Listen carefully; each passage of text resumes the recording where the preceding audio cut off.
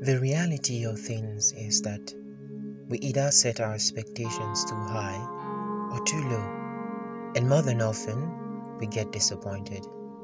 It's really inevitable, but we could always cushion the effect. Hello, hi. Welcome to today's edition of The Rave. As always, it is a pleasure to be here with you. Today, we will talk about expectations and disappointments. According to the Oxford Dictionary, expectation is looking forward to an event that is about to happen. So I decided to add mine, and I said, expectation is looking forward to an event that is about to happen with an expected end in mind. Someone once said, expectation is the root of all heartache.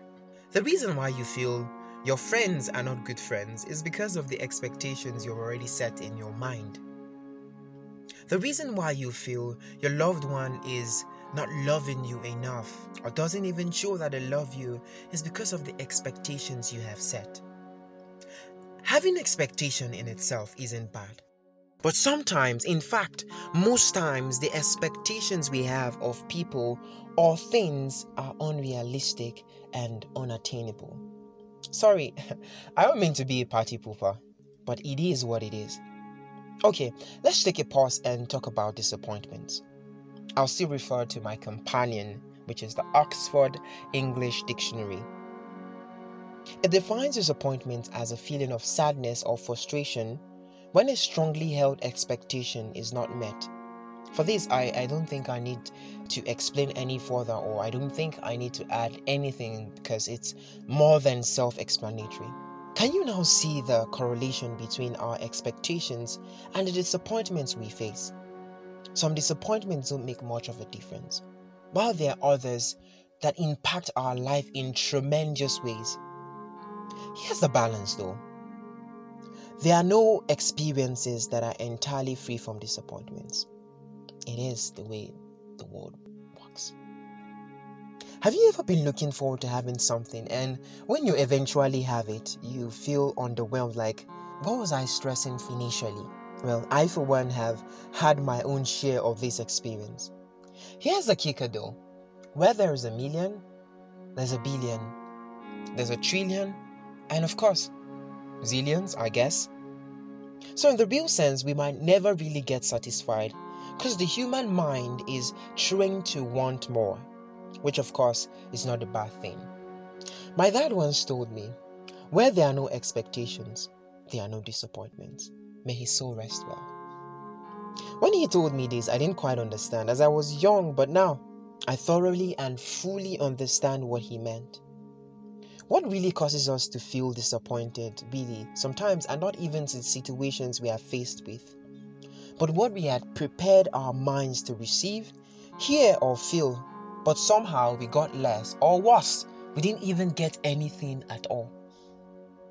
Some people successfully walk their way through disappointments, and they learn from the incidents that happened to them and come out stronger, while there are others who struggle and it could even lead to depression.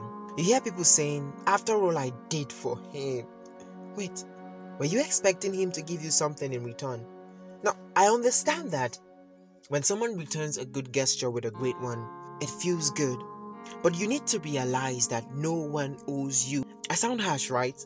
Well, except they're owing you money anyways. Yes, meet them and ask them for your money rather, because they owe you. But then in the reality of things is no one owes you, not because you give them a favor or you give them money or something, and then you expect that when you're in need they're also going to give you that, right? If for anything at all, let me digress a bit. You do good because it's the right thing to do, not because you want something from those who you're doing good to. Does that make sense? Alright, let's move on. Expectations are really scary. You want to know why? Because they are unconscious. We do not set our minds to it. It just happens naturally. Like you, brother, you just started dating her and you expect that she should always be available to pick your calls. She should come over whenever you say so. Whenever you say I love you, she should say no matter where she is. And But what if she's not wired that way? Or she's not been trained like that? Hope this is making sense. Look, I'm no specialist, but these are things I know by virtue of experience and a little bit of study here and there. You see, some people have been faced with disappointment and they tend to associate these negative life events to their personal failing. They resort to blaming themselves. They tend to feel they do not deserve what they were expecting. While on the other hand, there are those who direct their anger outwards towards others who didn't fulfill their expectations. Come on, Brazilian hair, you can't buy for me and you call yourself my boyfriend. Does that sound familiar, guys? This often contributes to the feeling of spite, vindictiveness, and bitterness.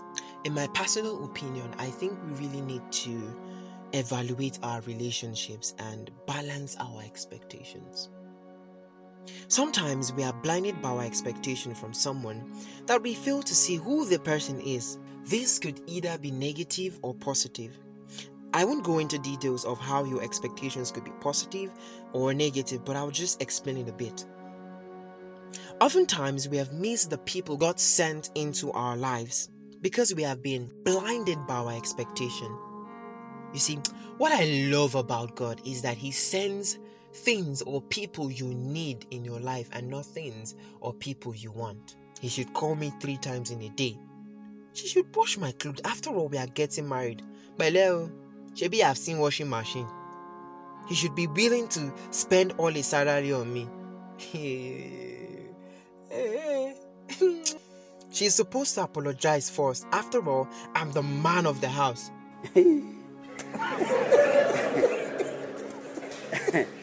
If I decide to continue, see, there are tons and tons of other examples of expectations we have that has limited us from making the best of all our relationships. On the other hand, despite the glaring reality of who someone is, we still want to expect something else. Yes, people change, but it does take time and willingness on the other party's end. My sister, he's beating you while you're still dating, and you are telling yourself, you will change when we marry. First off, marriage doesn't change anyone. If for anything, it does reveal who they are. If before you married, he beat you once a day, when you marry, he will beat you 3 times daily, 7 times a week. Balanced diet. Alone. Well, I will leave it here. If you didn't get anything from all I've said today, keep this in mind. Your expectation towards events, people, and situations should be guided. You shouldn't have unrealistic and unnecessary expectations. Personally, I'll say, don't expect anything, but it's left to you to decide. Never forget, expectation, or should I say, unbalanced expectation, is the root of all heartaches. See you next time.